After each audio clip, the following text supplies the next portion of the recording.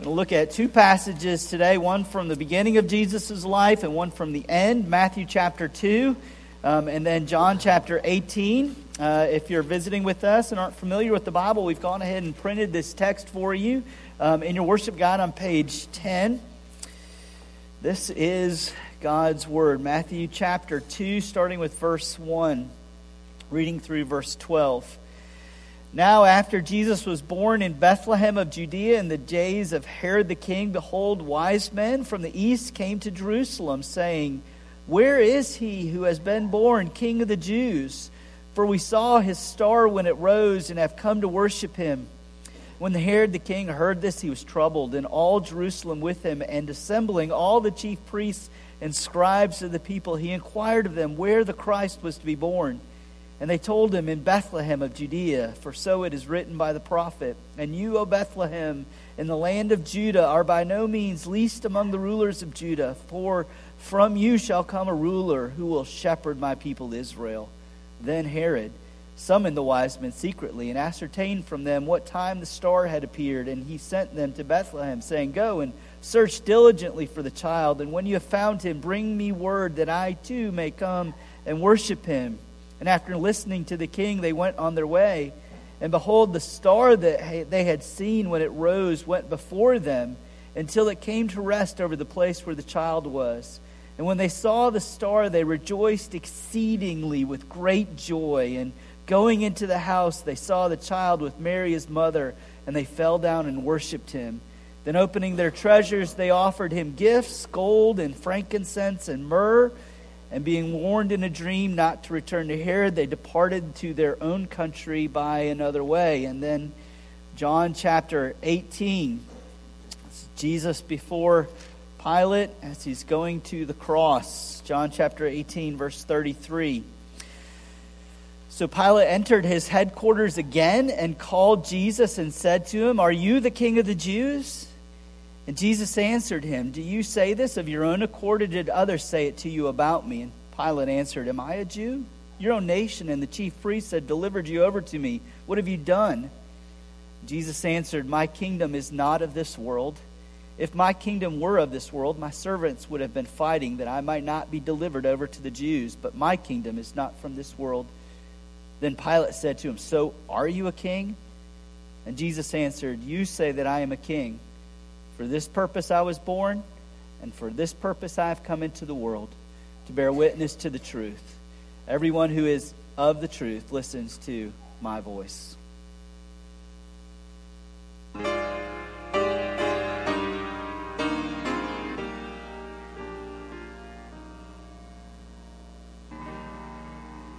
You may be seated. Would you pray with me again and ask God's blessing on His word preached this morning? Let's pray.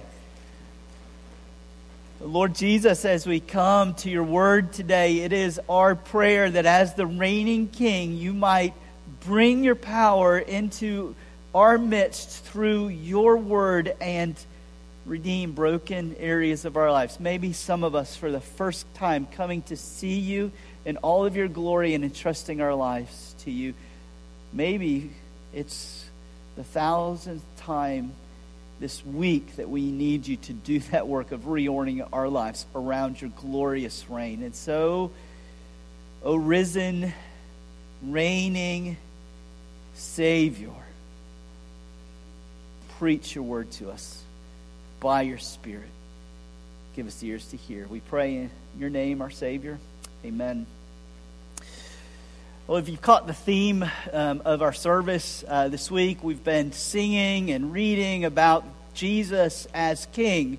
We celebrate that this time of year. We sing all these songs celebrating the arrival of Jesus as King, but I think we become so accustomed to it that we really miss the world-changing event that was the breaking in of God as King and His kingdom, because being king was an essential part of Jesus' ministry. That's why we looped in John 18 in our reading of the wise men narrative of Matthew chapter 2, because being king, God's king in particular, was an essential aspect of Jesus' identity and therefore his mission when he came into the scene during his public ministry, he came in with two pretty radical announcements. One, the first thing he came was preaching that the kingdom of God is at hand. Like, in my person, he's preaching the kingdom of God has arrived.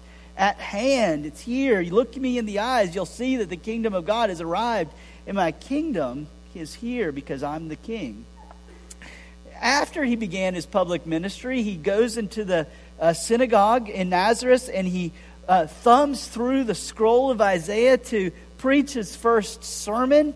And he preaches a pretty radical announcement from Isaiah's prophecy. As he thumbs through there, he arrives at Isaiah chapter 60, and he announces this. He says this: "The Spirit of the Lord is upon me, to bring good news to the poor, liberty to the captives, recovery of sight to the blind, to set at liberty those who are oppressed, and to proclaim the year of the Lord's favor." And then he looks them in the eye and he says, "Today, this scripture has been fulfilled in your hearing." And you get this idea that in the person of Jesus Christ, the kingdom of God has arrived. And what this king's arrival means is that he's shown up to set captives free to a life of flourishing, liberation from captivity to a flourishing life. And so here we are, the announcement of Jesus' birth through the ears of the first century Jew. They would have heard this theme, right? We sentimentalize the birth of Jesus. But for a first century Jew, they didn't hear this quaint little story. This was the announcement. If God's king has arrived, it's the announcement that God has shown up to put the world back together again. Satan had tempted Adam and Eve early in the garden. God had created this perfect world where life was flourishing under his care with his presence there amongst his people. Adam and Eve, tempted by Satan, sinned. Satan became the ruler of the world and held the world in its grip and under its power. And sin had broken the world. But God, and that's the repeated refrain of the promises of Scripture, but God, sin and its brokenness won't have the final say. But God promised to restore what had been broken by sin and Satan. And so part of Israel's identity was they were a waiting people. They were waiting for God to show back up and to keep his promise. When God's king arrived on the scene, it was the anticipation of world renewal under the reign of God. This is what is promised in Isaiah 9 that the choir had sung. Wonderful Counselor, Prince of Peace, Mighty God. They're military terms. God's going to come back and conquer the world and establish his kingdom. In Zechariah chapter 7 verse 14, this is the promise that is announced to Israel. The Lord will be king over all the earth. And on that day, the Lord will be one and his name will be one. And then what follows that promise is this sweeping promise of prosperity and ease and security, flourishing. Now look at what happens in Matthew chapter 2 when the king is born.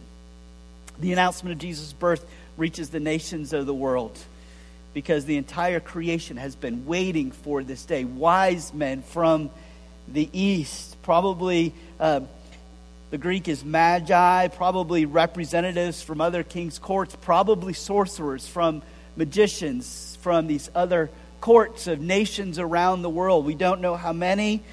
Tradition puts it at 3 because there's 3 gifts. We're not really sure. But what we are sure of is that they arrived to the one who's been born King of the Jews to bring their gifts to lay before God's king. You see the picture of the entire creation gathering around the throne because God's king has arrived to put the whole world right again. They lift their expensive gifts at his feet in gold and frankincense and myrrh. The riches of the nations are coming to the feet of God's king. And that's the pattern of the kingdom. When God's king arrives, it's liberation unto flourishing. He's come to set captives free. He's come to restore sight to the blind. And so he starts performing these miracles in his ministry. And they're more than just proving that he was God in the flesh, though he was. His miracles are a declaration that God's shown back up to put the world right again, to remove its brokenness, to follow the pattern of liberation to flourishing. So when Jesus heals a man born blind, he's doing more than just showing that he's God and has power over sickness. This is a man, since birth, was cursed by the brokenness of the world and feeling it in his body. And Jesus freed him so that he might see the colors of his wife's eye and the spring and its bloom and all of its glory and flourish as a human being. The woman who'd been bleeding for a good bit of her life and had spent all that she had on the doctor's help encountered the King. And he healed her so that she could be restored back to health. But more than that, freed from her shame and restored back to a community and into worship. When Jesus calms the storm, it's more than just the simple display of his power over creation. The raging chaos of the storm waters were calmed by the sound of God's King's voice. It's as if the lulled creation, the raging creation, is lulled into a restful slumber because the King is speaking to his broken creation. And so because God is the only one who can restore what's been broken by sin and being held captive by Satan, he sends his King. We sentimentalize this truth. We've heard this story so often it becomes quaint to us. Oh, the King of the world is a baby. Oh, isn't that cute? Look at a little baby in his manger. Or we moralize it. The King came as a baby to outcasts, so we should come and go out to the weak and outcasts. Those things are true. But it's not what's radical about the arrival of this King. For the people who are hearing it from the first time, this is why it was so radical to them. Because they were an oppressed people. When you're oppressed, the announcement that your king has arrived would establish a flourishing kingdom is the ground of all present and future hope. My king's arrived. My oppression is going to be set free. In the mid-90s, the Hutu tribe of Rwanda took power and in 100 days systematically slaughtered close to 1 million of their rival tribe, the Tutsis. Women were raped, children were slaughtered. The military systematically wiping out entire villages. The only way those type of numbers work over 1 million in such a short period of time, if one tribe holds all of the power and the other is so weak and helpless that their oppressors can do whatever they want with them whenever they want because they are utterly helpless. Now, if you are utterly oppressed and so weak that you are not able to do anything about it, the arrival of a king who would free you from captivity and set you back to a life of flourishing is radically good news. And so humankind, we have this greater, more destructive oppressor in sin and Satan. The Bible talks about sin as a power.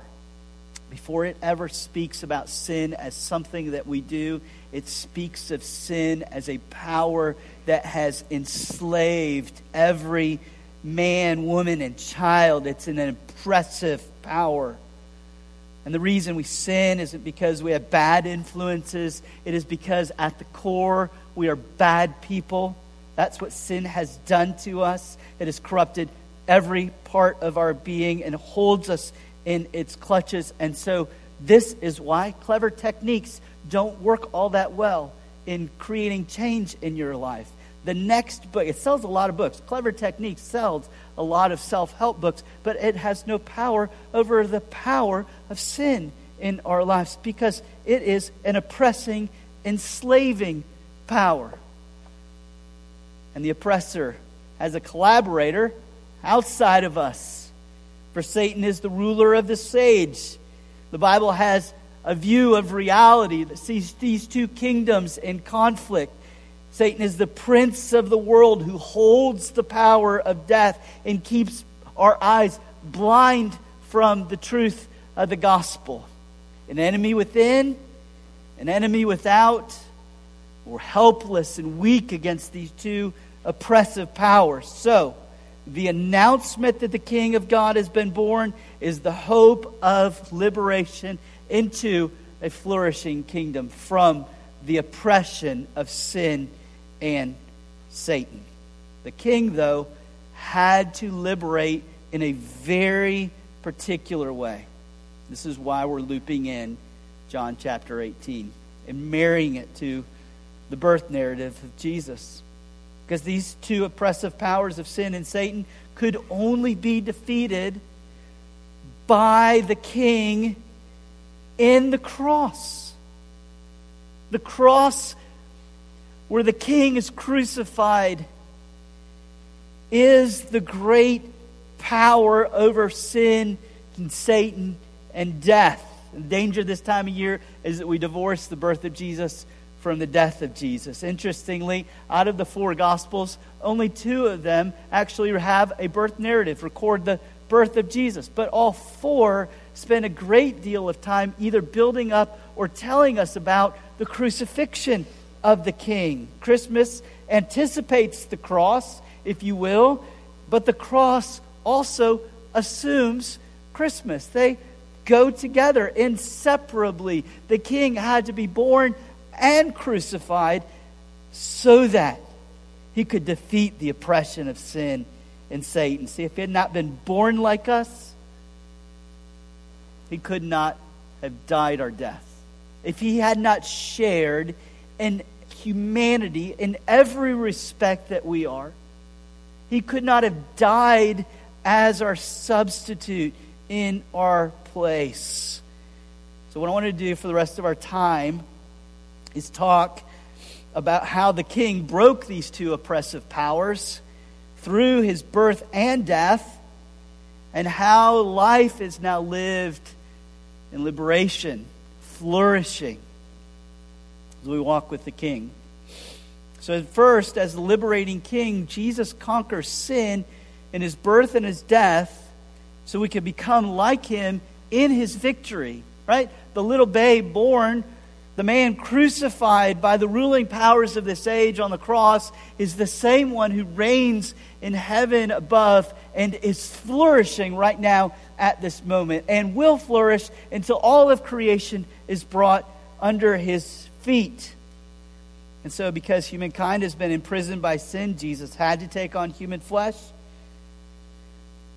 so that he could die the sinner's death to break the power of sin. You see, the cross is more than just you get forgiven and then you get a ticket into heaven one day. The cross is more than just about the forgiveness of your sins. It is about Jesus breaking the power of sin in our lives. So imagine this scenario. You have gotten yourselves deep into debt to a drug lord. The drug lord owns you. He gives you one option for escape. You can become my slave for the rest of your life. You can either die by my hands or serve me forever. You would have no freedom. You can only do what your master commands, and he commands every moment of every day, every desire you have, every dollar you own, you are enslaved to him. And the only way you can be free against that oppressor is if you die. Now, this is what happens in the cross. Romans chapter 6.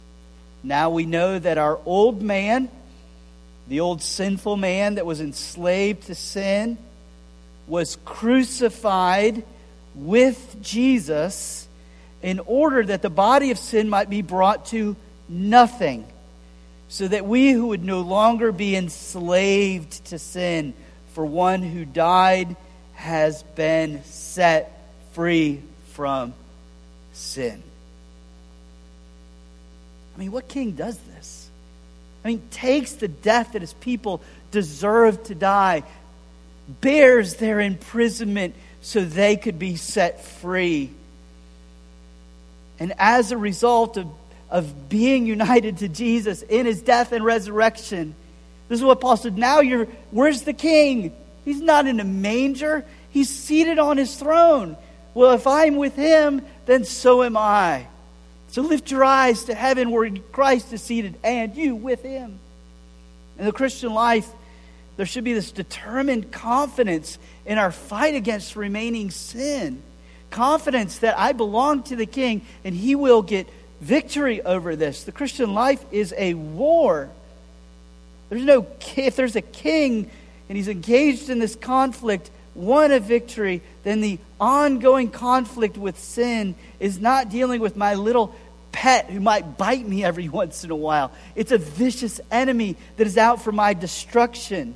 But if I am in Christ, I fight against these remaining enemies that still inhabit the Christ-owned lands of my heart with a deep sense of confidence, because the insurgents of sin still remain sneaking around the corners of your heart, and they need to be defeated lest they overtake you. So the fight's not with equal powers. It's a war, but it's not a war with equal powers. Sin is a dethroned foe. And the King has taken up residence in you by his Holy Spirit. He lives and reigns in your life. And because of that, the remaining insurgents of sin has no power against Christ, who by his word yields his sword to destroy the remaining strongholds. Listen to what Paul says in 2 Corinthians chapter 10, speaking of God's word. Though we walk in the flesh, this body, we are not waging war according to the flesh. For the weapons of our warfare are not of the flesh, but they do have divine power to destroy strongholds. That's what the King does through his word. It's his sword that destroys the strongholds of sin in our lives. So take it up and read it with confidence. Meditate on it and watch the King destroy the remaining strongholds of sin in your life. Now get this, birth and death. He has been tempted in this world in all ways that you are, yet without sin, and now by his word knows how to overcome that particular sin in your life. Children, it's hard to obey your parents, isn't it? You struggle with that. He was born. He knows what it's like to be a teenager, and the particular struggles of being a teenager. And now he reigns, having defeated sin, and knows how to come to your aid at just the right time through his word. You don't need a new technique for change. You just need the old sword that has liberated thousands from the oppressive power of sin. Secondly, as liberating king, this is what Jesus does. I just celebrated this with Sam and Davis today. He actually plunders Satan's kingdom by making us God's children. It's an amazing picture. You've been transferred, Paul says, from the kingdom of darkness into the kingdom of God's beloved Son. It's the other enemy. There are two axes of evil in the war against humanity. Satan has a kingdom in this world, and the king has died. And in his death, Colossians chapter 2, hear this. He disarmed the rulers and authorities. Speaking of Satan and his minions, he disarmed the rulers and authorities and put them to open shame by triumphing over them in the cross. I mean, Satan's repeated attempts to dethrone God's kings were epic. Just after our reading in Matthew chapter 2, the reason the wise men are told not to go back to Herod, because Herod is conspiring to slaughter Jesus, and he's willing to kill every male child in his land to dethrone God's king. Satan's behind this. He's orchestrating history. Then at the start of his earthly ministry, Jesus faced 40 days in the desert, tempted by Satan. Then on the eve of his crucifixion, Satan tries one last time to keep him from the cross. And Jesus recognizes in Peter's, as he announces this, and Peter says, no, this should not be the way of the king. Jesus recognizes the enemy's lisp and says back, get behind me, Satan. Nothing will keep me from the cross. And then in the last-ditch effort, through the earthly rulers of this present evil age, Satan pours all of his fury on the king. The king born in Bethlehem dies just a short place away on a hill outside of Jerusalem. And from the first breath of his birth to the last breath on the cross, Satan was out to destroy God's kingdom. What a fool. For God was defeating the powers of darkness by that very death. The king conquered by dying. The death that the captives deserved to die. Satan had rightful claim to us. In our prideful rebellion, all of us have followed his ways. My way, my life, my money, my kingdom. That is the way of the evil one. So he holds sinners captives with the power of condemnation. Look at what you have done wrong. And with continual, relentless accusations of guilt and shame. You're so filthy, nobody will want anything to do with you. If anyone knew who you really were, they would never look you in the eye again. No one will love you because of how gross your heart is.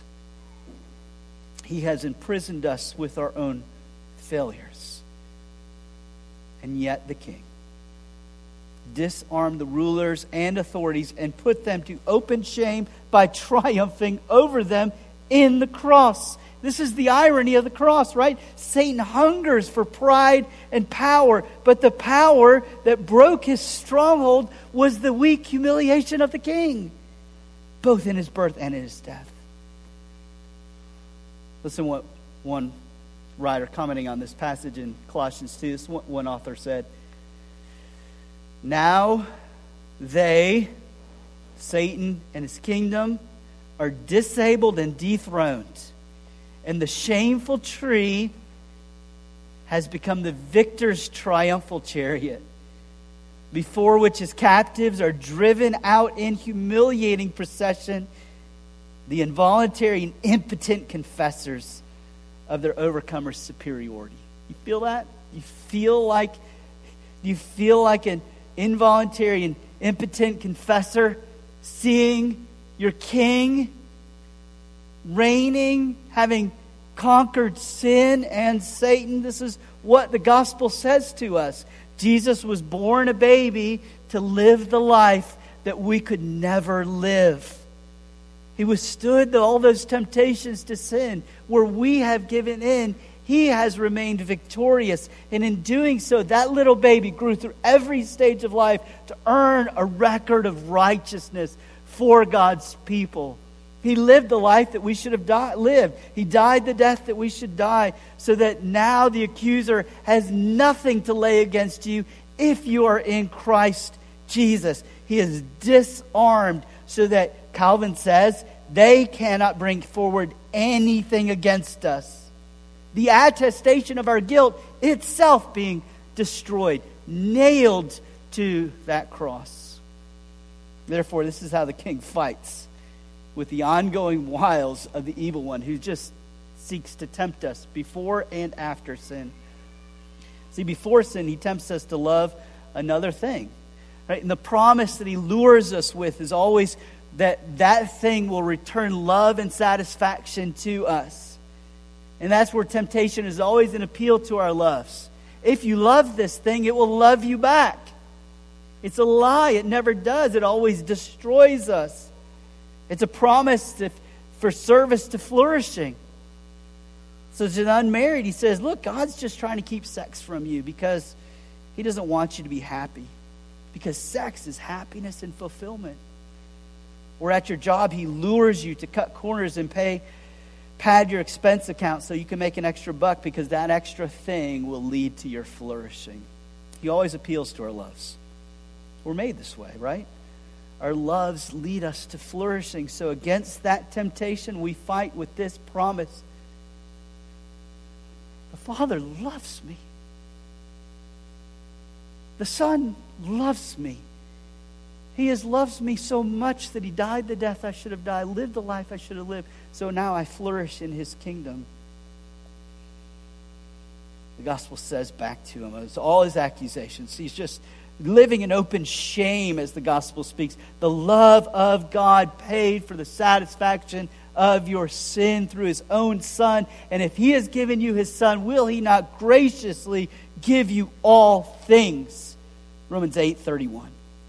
And then after sin, He lures us with the loves that lead to flourishing, that cannot satisfy but only destroy. And in return, the King says, love you. You don't have to give in to that. But then we do. And then Satan afterwards comes with accusations. Look what you've done. A true Christian would never do that. The worst one, you've heard it whispered into your ears 1,000 times. You've done it again. And again and again and again, and there's no forgiveness for you now.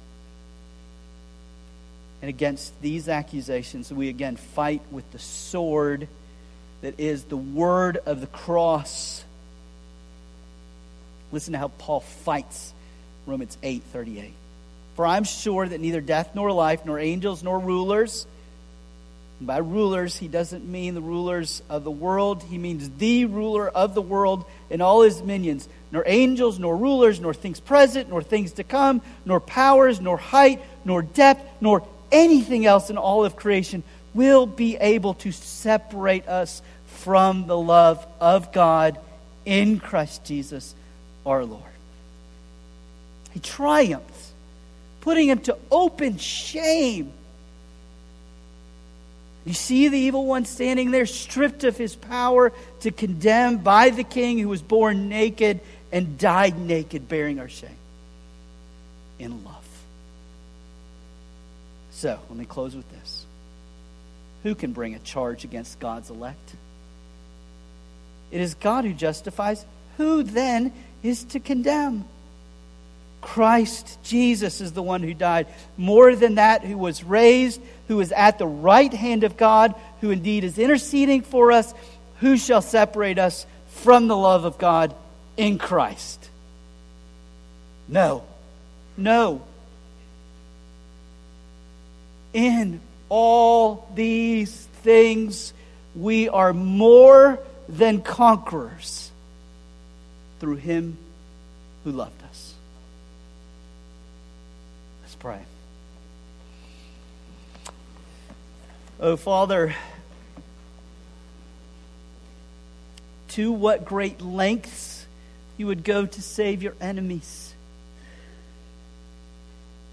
Lord Jesus, born so helpless so that the helpless could experience power and be liberated from our oppression. Help us walk by faith, to believe these things are true about us,